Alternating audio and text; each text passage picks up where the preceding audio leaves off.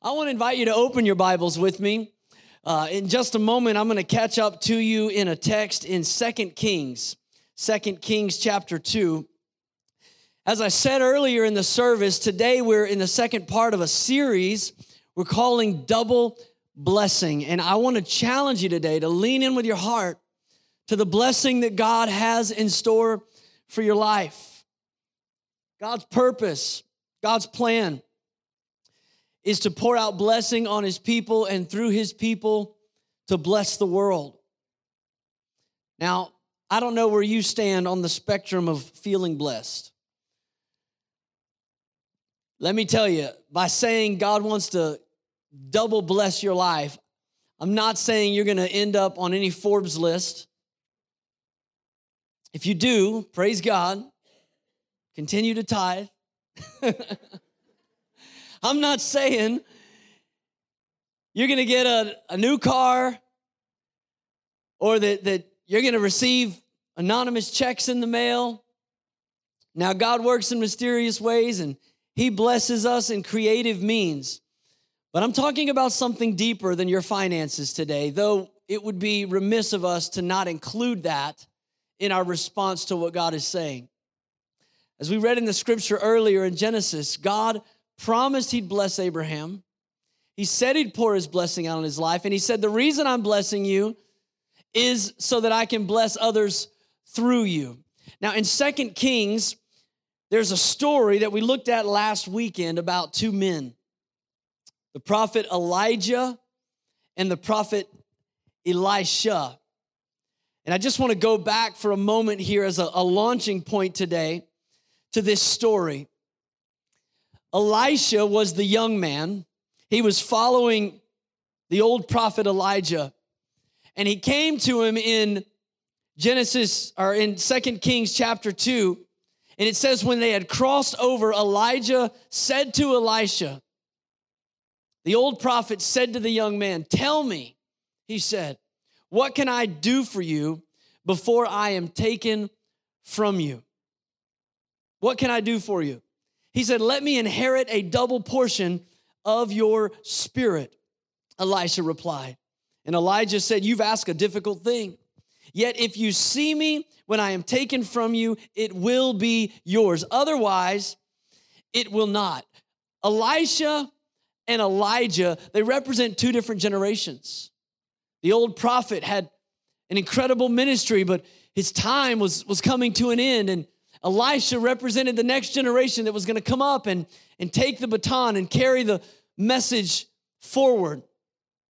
Elisha wanted something. He said, I want a double portion of what you have. I don't know if there's anybody in your life that would represent Elijah this morning, but you look at them and you just say, I want God to do in me what he's done in you. Elijah had the double portion that Elisha desired. But there was something that Elisha had that Elijah desired.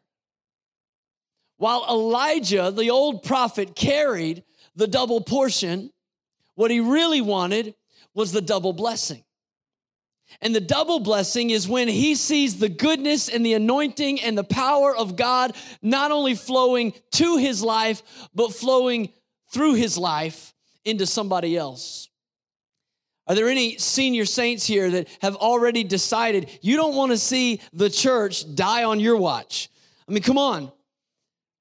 There's nothing victorious about watching your church just slowly die by attrition as the membership just gets a little older, and one funeral after another, the church gets smaller and smaller until finally you find yourself sitting around with a bunch of folks you've known for 30 and 40 years, and the next generation's not anywhere around. How many of you know that's not God's plan for the church? So God needs some Elijahs who will make up their mind to say, I am not going to the grave without finding an Elisha. I'm not going to the grave without finding someone who wants this experience. I thank God this morning for the gifts of the Spirit in operation. I thank God that Sister Nancy would allow the Spirit of the Lord to speak through her prophetically. Or 1 Corinthians chapter 14, the Bible says when you pray in the Spirit, you pray the very will of the Father. I thank God for people like that who would allow the Spirit of God to use them, and for Ginger to allow the spirit of interpretation, a gift of the Holy Spirit, to flow through her life.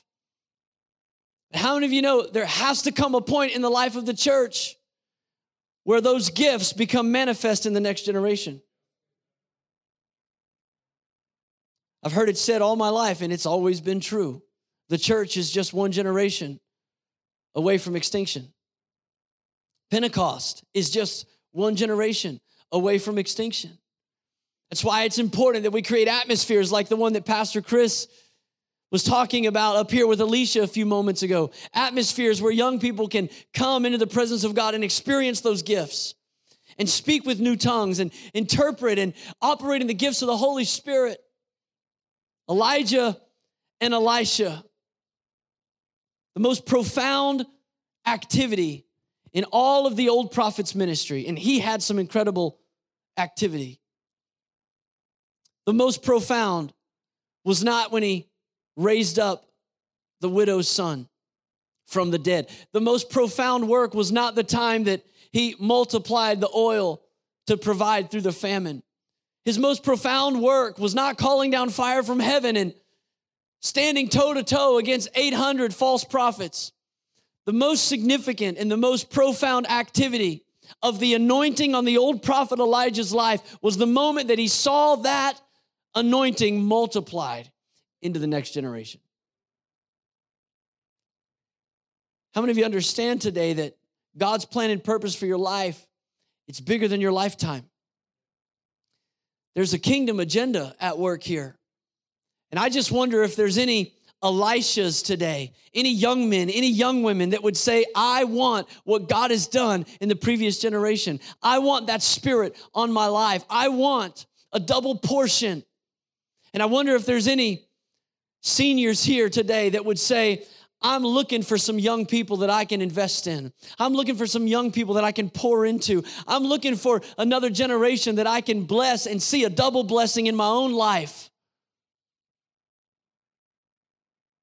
Maybe that's why that when the young man Elisha became the old man, he was so frustrated. So I want to show you another story that happened several years later. It's in 2 Kings chapter 13. If you move forward to chapter 13, you find that now Elisha is the old man. And the Bible tells us in verse 14 that Elisha's about to die.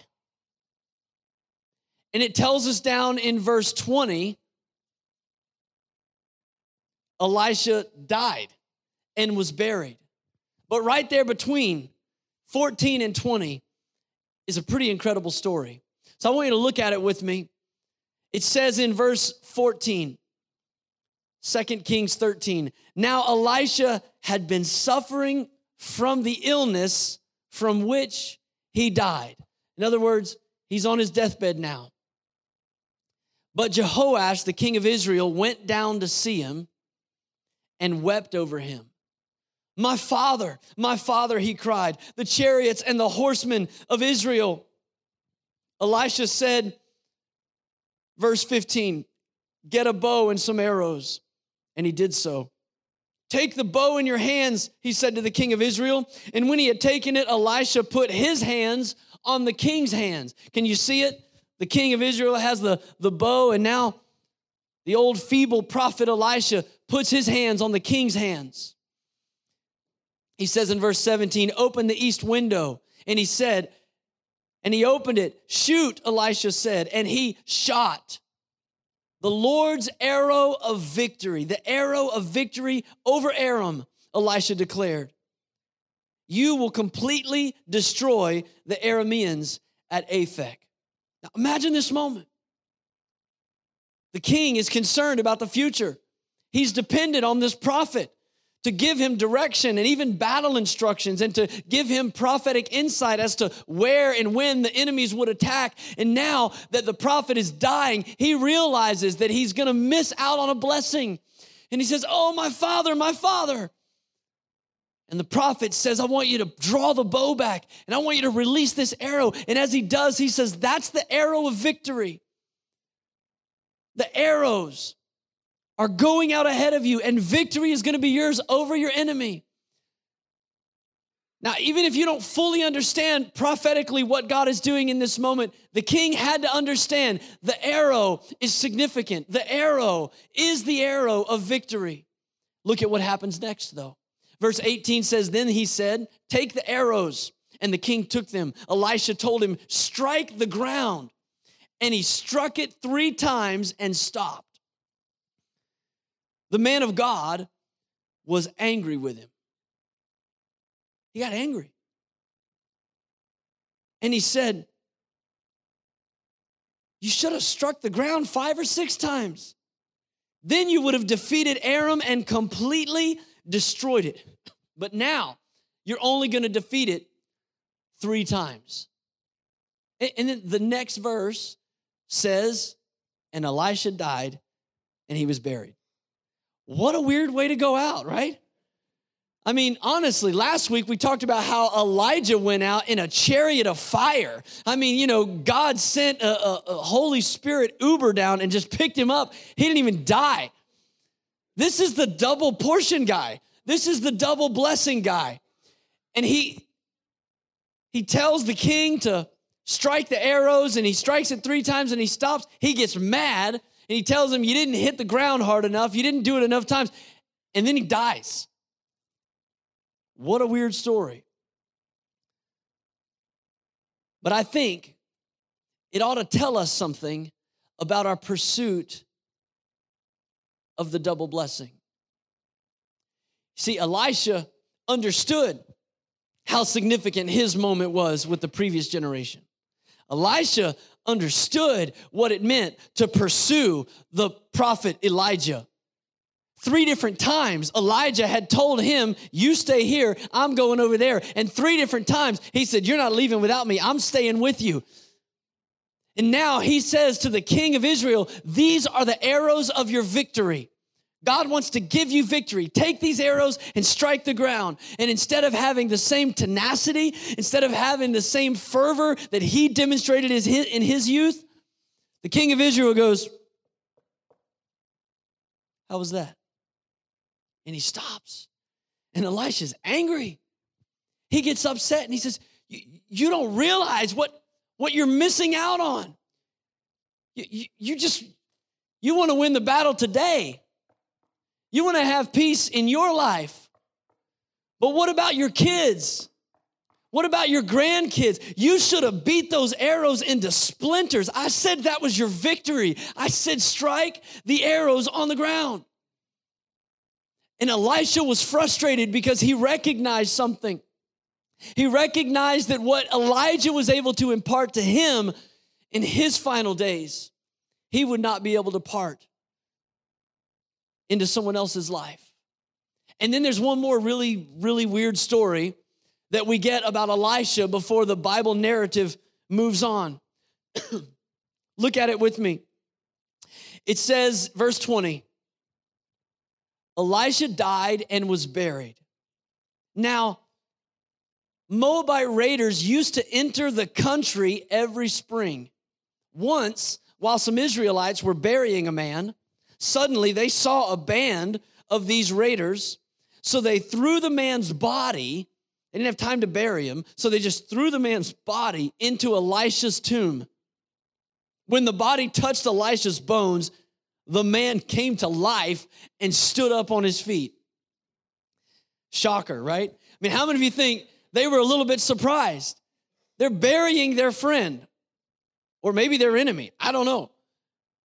But when they saw that the enemy was coming, they just threw his body, and when his body hit the bones of the dead prophet, this was maybe years later, when his body hit the bones of the prophet Elisha, the man came back to life. Now, that miracle tells me a couple things. One, pretty incredible, Elisha had prayed for a double portion of Elijah's anointing. Now, I don't know if he kept count on how many miracles he did. I don't know if we have all the miracles that he did in the Bible, but if he kept score, and I like to think he did, Elijah did 14 miracles. Elisha died on number 27. So he died not having gotten to see that last miracle. And yet here he is after he's dead and decaying, and his body's laying in the tomb, and he's looking over the balcony of heaven. Here comes a dead body thrown in his tomb, and boom, the guy gets up and he goes, 28. Count it. Count it, double portion. I mean, right? I mean, that's pretty awesome. He probably elbowed Elijah. Gotcha. Right? If it tells us anything, it ought to tell you this today. That God's promises can't even be stopped by death itself. Amen? Come on, let's not wait to Easter to get to that good news. The grave can't stop the promises of God. But there's something else that I think it tells us, because it is a cool story. But on the other side of that coin, I think it's also one of the saddest verses in the Bible. The reason I say it's the saddest is because it communicates to us an incredible missed opportunity. When Elijah was about to be taken up in a chariot toward heaven, he was looking for the double blessing. He was looking for a generation. He was looking for someone that he could see his call and his gift multiplied through. But when Elisha got to that stage of life, he couldn't find anyone. And there the king stood before him, and he was apathetic. He didn't recognize the opportunity that was before him, and he tapped the arrows 3 times. But Elisha went to his grave, and he took the anointing with him. Can I tell you, the gift of God is never intended to lie dormant in your body. You don't need it when you leave this place. You don't need that anointing. You don't need that ability. What you need to do is to be able to find somebody that you can pour it into. And the reality is, Elisha died and his anointing died with him. It lay dormant in his body. And maybe that's why he was so frustrated with the king, because he couldn't find anyone that was ready to receive and multiply the double portion as a double blessing in his life. See, here's the thing about success. Success is succession. Just think about that for a moment. Success is succession. I painted the picture for you earlier of a church that is just slowly dying by attrition as it gets older and older and older. And it's a sad day. The reality is we are planting churches all over America. But did you know we're closing churches about as fast as we're planting them? Why? Because while one generation is young and has vision and vigor and they're ready to start something new, there's an older generation that's looking around for an Elisha. They're looking for somebody that'll strike the arrows. They're looking for somebody that'll recognize the gift and the call and the quality of what God has done in the previous generation and say, I want to be a part of that. And at the same time, there's a generation of Elishas that are saying, will you give me the blessing? Will you give me the opportunity? Will you let me have the double portion? And we need both. I was so blessed last Sunday as we had an older generation standing here in the altar, and we brought the younger generation to stand before them. And one generation laid hands on the next and prayed over them and spoke blessing over their lives, because success is succession. I was reminded of this so vividly yesterday as Pastor Chris and Alicia were talking earlier about the Fine Arts Festival. Yesterday, we spent all day running from room to room trying to keep up with a packet of pages of schedules. I loved every minute of it. The busiest I've had to be at a Fine Arts Festival in the 7 years that we've been here. As Alicia said earlier, boy, those first couple years was just 1 or 2 kids and 3 kids. And yesterday, boy, we had schedule conflict at every turn. We're like, we got to be up here because they're performing. Then we got to be at that end of the church because they're performing. And we're running around, and I'm just loving every minute of the chaos, because I saw a generation rising up who's discovering and developing and deploying their gifts and their abilities and their talents. As I saw students enter poetry categories and art categories and preaching short sermons and leading in worship and singing songs. And all these students are saying, is there a blessing for me? Is there an anointing for me? Is there a gift and a call and a purpose and a plan? I believe this next generation is not going to settle for striking the arrows 3 times. I believe if we'll put the arrows in their hands and tell them this is your victory, they'll beat them things into splinters. See, I think there's a lot of criticism about the next generation, but I think all they really lack is a challenge. God's called them. He's called them into the army of God, and we treat them like Cub Scouts. They need a challenge. That is good. I just thought of that. Somebody write that down. Like, you should be taking notes.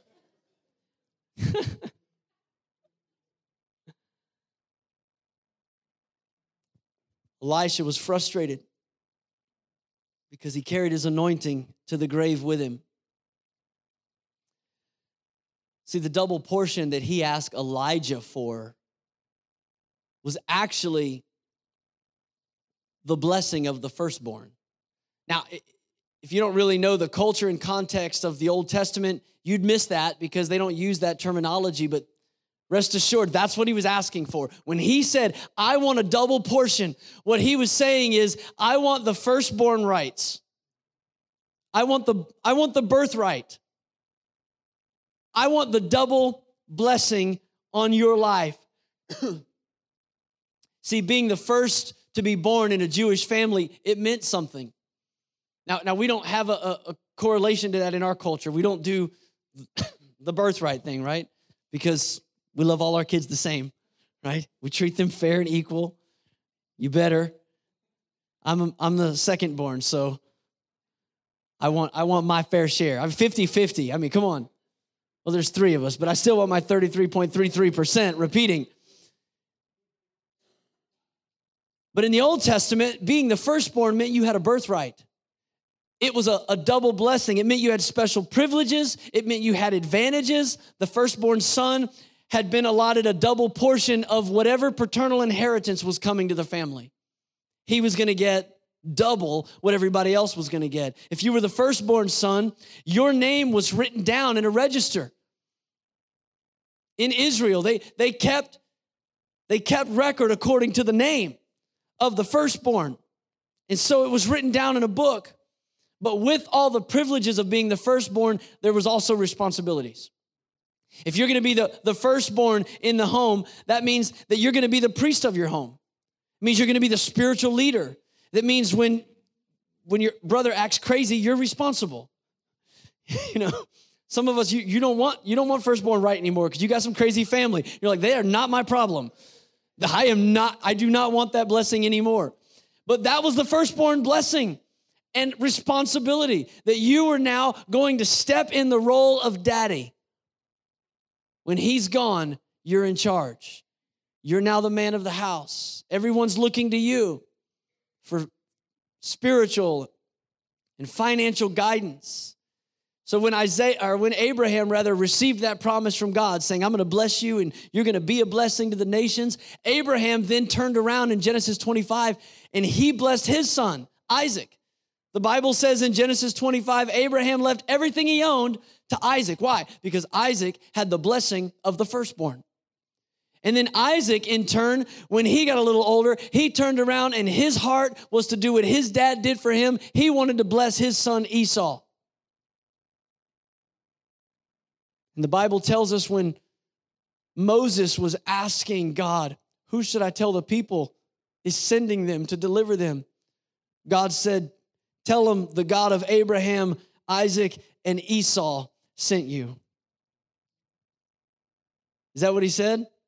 Some of you are going, that doesn't sound right. You're right, it doesn't sound right. That is not what he said. He said, you tell them the God of Abraham, Isaac, and Jacob sent you. Now, why would he say that? Why would he say Jacob? Jacob was not the firstborn. Jacob was the secondborn.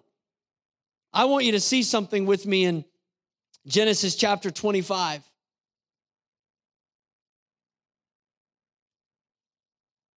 Though Esau was the firstborn, his is not the name that we remember when we think about the blessing of God. It's Abraham, Isaac, and Jacob. It says in verse 29 of Genesis 25, once when Jacob was cooking some stew, his brother Esau came in from the open country famished. He said to Jacob, "Quick, let me have some of that red stew. I'm famished." Jacob replied, "First, sell me your birthright." "Look, I'm about to die," Esau said. "What good is the birthright to me?" I can promise you that sentence haunted him the rest of his life. But Jacob said, "Swear to me first." And so he swore an oath to him, selling his birthright to Jacob. Then Jacob gave Esau some bread and some lentil stew. He ate and he drank, and then he got up and he left. Look at this last sentence. So Esau despised his birthright. You see, having the firstborn privileges and blessing also means you have the firstborn responsibility. And Esau despised his birthright.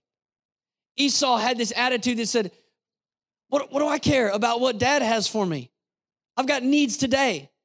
I'm worried about myself. I'm hungry. I'm tired. I need food. What do I care about looking out for the rest of the family? What do I care about what happens to you or to your kids? I need something to eat. You know, the Bible says in the New Testament that in the last days, people will serve a God who is their own stomach. In other words, they will sell out for their own desires and their own pleasures. They will forfeit their birthright because their stomach has become their God. And that's Esau.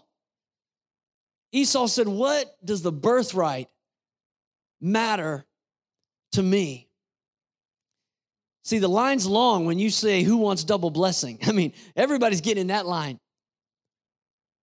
But it thins out really quick when you say, "Who wants double responsibility?" Let me tell you why it matters to you today.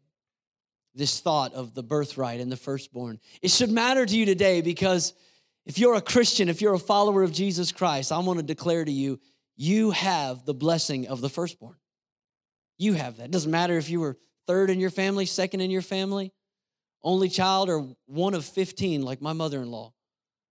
If you're a child of God, you have the blessing of the firstborn.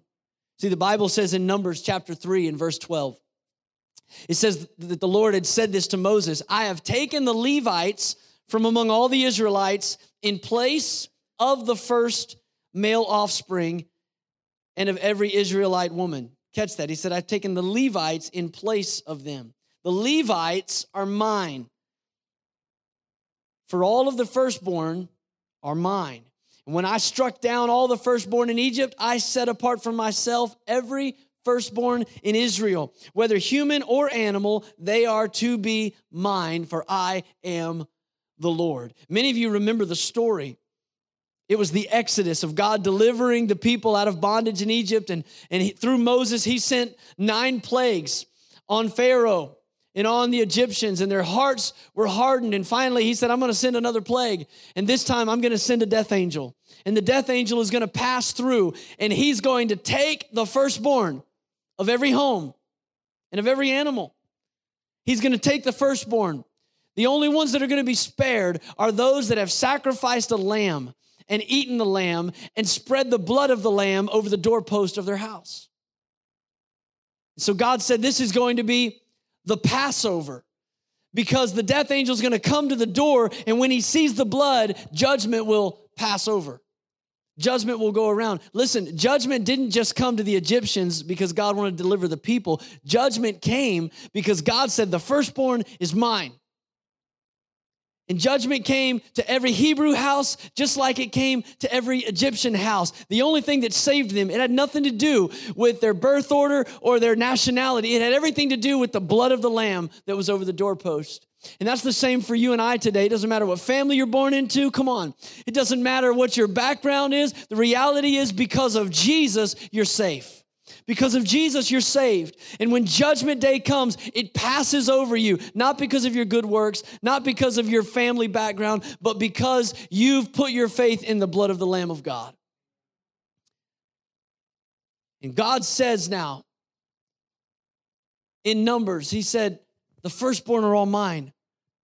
But instead of taking the firstborn, I'm going to take the Levites instead. The Levites were one of the 12 tribes in this lineage of double blessing coming down from Abraham to Isaac and to Jacob. And now you have the 12 tribes. And he says, I'm going to take the tribe of Levi. They are going to be representative of the firstborn of all Israel, of all the men and all the women. And so he made the Levites a priesthood. And when you read in the Old Testament about the priesthood, it's the Levites who sacrifice the lamb. And they didn't sprinkle it over the doorpost as they did when they were in bondage. Now they had a tabernacle in the wilderness. Now they had a temple in Jerusalem. And they would take the lamb's blood and they would go in and they would make atonement for the sins of the people. What he was saying is the Levites are now the firstborn. The Levites are the firstborn. Why does that matter to you? Because when you get into the New Testament, Hebrews tells us we have a better covenant. In other words, we don't need a lamb to be sacrificed by a Levite. Why? Well, the Bible explains very clearly why. Hebrews chapter 7, verse 23 says this, now there have been many of those priests, the ones I just described to you, since death prevented them from continuing in office. So they just keep getting new priests. But, verse 24 says, because Jesus lives forever, he has a permanent priesthood. Therefore, he is able to completely save those who come to God through him, because he always lives to intercede for them. If you wonder what Jesus is up to today, that's what he's up to. He lives to intercede for you. He stands. You don't have to sacrifice an animal. Nobody has to sacrifice an animal for you. Jesus' blood was a once-for-all sacrifice, and he stands in the presence of God to intercede for you. Every time Satan wants to count your sins against you, Jesus reminds his Father of the blood. It's not over a doorpost. It's on a cross. He's the high priest. That's what Hebrews tells us. Jesus is our great high priest. Down in verse 27, it says this, unlike the other high priest, he does not need to offer sacrifices day after day. First, for his own sins, and then for the sins of the other people. Why? Because he sacrificed for their sins once and for all when he offered himself.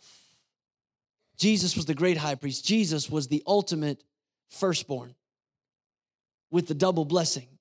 That's why John 3:16 says, God so loved the world that he gave his one and only begotten son.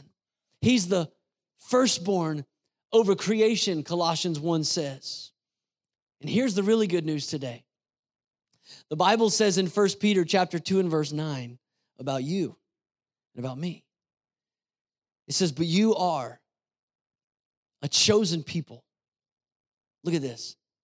You're a royal priesthood.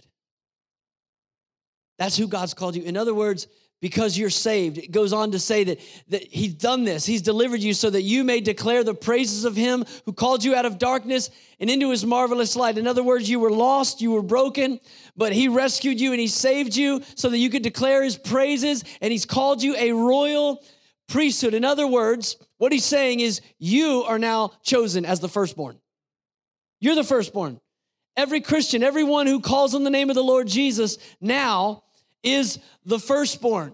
The Bible says in Romans 8:17, now if we are the children of God, then we are heirs of God, and we are co-heirs with Christ, if indeed we share in his suffering, in order that when we also share in his glory. Did you notice it didn't say that we're the heirs somewhere down the line, down a long list, and maybe there's a little inheritance left for you? No, it said we're co-heirs with Jesus. So every blessing and every benefit that Christ has in God, you have in God. I have in God. We are co-heirs with Christ Jesus. This is good news because if the firstborn gets a double blessing, and God said the Levites are now going to be representative of the firstborn, and then Jesus came on the scene and said, I'm the great high priest, I'm the firstborn, and then he rescued you and he says, you're a holy nation, a royal priesthood, and you're the firstborn. That means you get the double blessing.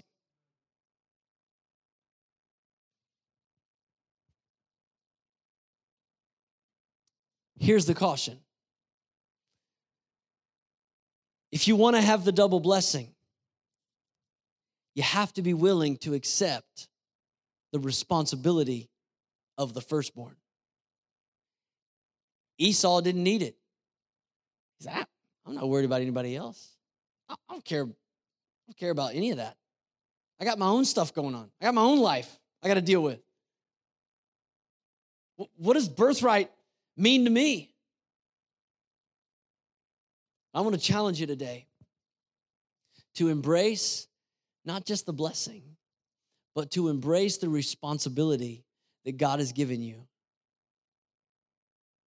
as the firstborn sons of God. And I want to end today by just taking you back to a very familiar story in the New Testament. In fact, last Sunday night, my life group, we had several young adults over at our house, and we got to talking about this story. And I think it communicates something to us about this double blessing that God invites us into. It's in Mark chapter 6. Mark chapter 6, in fact, it's in all four Gospels. This story, this miracle of Jesus is recorded more than any other miracle. It's written about 6 times in the four Gospels. It's the miracle of multiplying the bread and the fish. How many of you heard the story? At least one interpretation of it. Well, I want to look at the one in Mark chapter 6. I think if Jesus is going to do a miracle more than once, and the gospel writers are going to be inspired of the Holy Spirit to tell us about it 6 times, then there might be something in there that we want to get. And so in Mark chapter 6, it says this in verse 34. It says, when Jesus landed and he saw a large crowd, he had compassion on them because they were like sheep without a shepherd. So he began teaching them many things. By this time, it was late in the day. And so the disciples came to him and they said, this is a remote place, they said, and it's already very late. Verse 36, send the people away so that they can go to the surrounding countryside and villages and buy themselves something to eat. Now, don't get ahead of me if you know this story. Let's just give them a little bit of benefit of the doubt here. This sounds like a pretty responsible decision, right? I mean, God forbid that the preacher keep everybody too late and they get hungry. Oh, now you amen. So they're looking around, they're going, Jesus, you've been talking for a while. You should probably let everybody go. I mean, you should probably let them go. They're going to have to travel. They're going to have to find something to eat. We've been out here all day. But look at verse 37. He answered them, you give them something to eat. You give them something to eat. And they said, that would take more than a half a year's wages. Are we to go and spend that much money on bread and give it to them to eat? I mean, bless their heart. They're trying. I mean, they're trying here. They're going, okay, Jesus, he just told us to feed them. How do we do that? So they all pull out their old calculators and they figure it out. We got to make this happen, man. We got to do what Jesus said. And then they realize this is going to take half a year's wages. We're going to spend half the year's budget on one meal. So they come back to him, Jesus, we're looking at the numbers. We just want to make sure. Are you sure this is what you're telling us? You want us to go and you want us to spend half the year's budget to give them one meal? Is that what you want us to do? Look at what Jesus says. Pick it up in verse 38. Jesus says, well, how many loaves do you have? He asked. Go and see. When they found out, they said, 5 and 2 fish. I just love this. I mean, they're trying. I feel bad for the disciples sometimes when I read stories like this. There's over 5,000 people here. And it tells us later, that's just 5,000 men. I don't know why, but they didn't count the women and children. People had large families back then. So a lot of theologians believe it was more like 20 to 30,000 people. Huge crowd. Jesus says, I want you to feed them. Whew, that's going to take a lot of money. Don't use the money. Just collect what you have. And then you got to come back to him. Talk about feeling like a failure. You tell him. So Jesus just sees him. How much do you have? 5? 5 loaves. And then somebody else, and 2 fish. Like that's going to help. But look at what it says. Actually, look at what it doesn't say. It doesn't say Jesus looked at him and said, is that all you got? What good are you? It doesn't say that Jesus said, man, you guys are worthless. I thought you would have come up with more than that. No, look at what it says. Verse 39. Then Jesus directed them to have all the people sit down in groups on the green grass. So they sat down in groups of hundreds and 50s, taking the 5 loaves and the 2 fish, and looking up to heaven, he gave thanks and he broke the loaves. Can I tell you the first thing that I see here? Jesus takes what you give him. You know what Jesus is not asking you for today? He's not asking you to give him what you don't have. He's not saying you should have had more. You should have more talent. You should have more time. You should have more resources. You should have more money. No, he's saying, I'll take what you give me. What do you have? Don't tell me what you don't have. I can see how big the need is. What do you have? And Jesus takes what you're willing to give him, but he doesn't just take it. It says he breaks it. He breaks it. And I just want to say prophetically to someone here today that there are some things that God wants to break in your life. Namely, it's this attitude that says what I have is not enough. If you're going to live in a place of double blessing, you're going to have to be willing to step into a place of responsibility. And the lie of the enemy is you don't have enough. How can you be responsible for anybody? How can you be responsible for anything? What needs to be broken is a spirit of poverty, a spirit of lack, a spirit of fear, and a spirit of inferiority that would make you to believe that what you have is not even worthy of bringing to Jesus. And if you'll bring what you have, he'll take it. And he'll break it. But then he'll bless it. It says he blessed it. Can I just tell you today, church, that the devil does not want you to accept the responsibility of the firstborn. And the reason he doesn't want you to embrace the responsibility of the firstborn is because he doesn't want you to experience the double blessing of the firstborn. I told you that God's kingdom agenda is to bless you so that you can be a blessing. Can I tell you that Satan has a kingdom agenda as well? Satan's kingdom agenda is for you to live broke. That's his plan. I mean, if God wants to bless you to bless others, then Satan would love nothing more than for you to believe, I don't have anything to offer.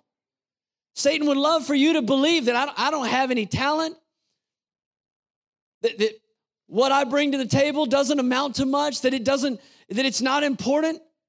He would love for you to just live your life with that broke mentality. But it's important to God that you have more than enough. Hear what I'm not saying. I'm not saying that God wants everybody to be wealthy, that God wants everybody to be rich, that everybody's going to drive new cars and have fancy jewelry. No. God's plan for you is that you would have more than enough. Because what are the other options? Barely enough or not enough? And how can you bless somebody else if you're barely getting by or going under? So God's plan for your life is to bless you. He wants to prosper you, even as your soul prospers. Let me give you a good, healthy definition of prosperity. Prosperity is having more than what you need to do God's will. Now, for some, that might be a whole lot more. For some, it might just be a little bit more. But prosperity is having more than you need to do God's will. The psalmist said this. He said, my cup runs over. And I just wonder if there's anybody here today that would say, yeah, my cup is running over. I wonder if some of you are shaking the cup to see if there's anything in there. And you're feeling like, I don't have anything. God's not meeting my needs. How can I meet anybody else's needs? What you ought to do is just tell them to go somewhere else. That's what the disciples did. Tell them to go somewhere else, Jesus. They have needs and we don't have resources, so send them away. And Jesus is saying to you and me today, like he said to them, you feed them. You feed them. Bring what you have so that he can break it and bless it and multiply it. You know, the beautiful thing about that story is the miracle didn't happen. The miracle of multiplication didn't happen in Jesus' hands.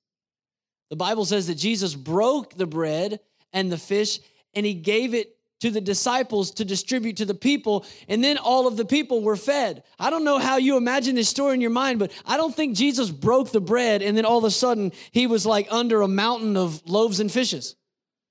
No, that's not where the miracle happens.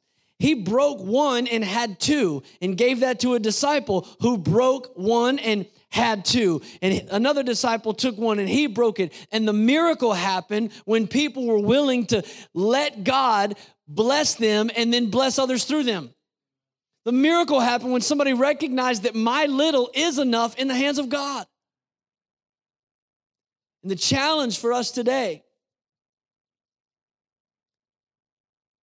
is that you would lean in to the double blessing, that you would lean into sonship, to know that you are a co-heir with Christ Jesus and every benefit and promise is yours, but to also lean into the responsibility that comes with that position.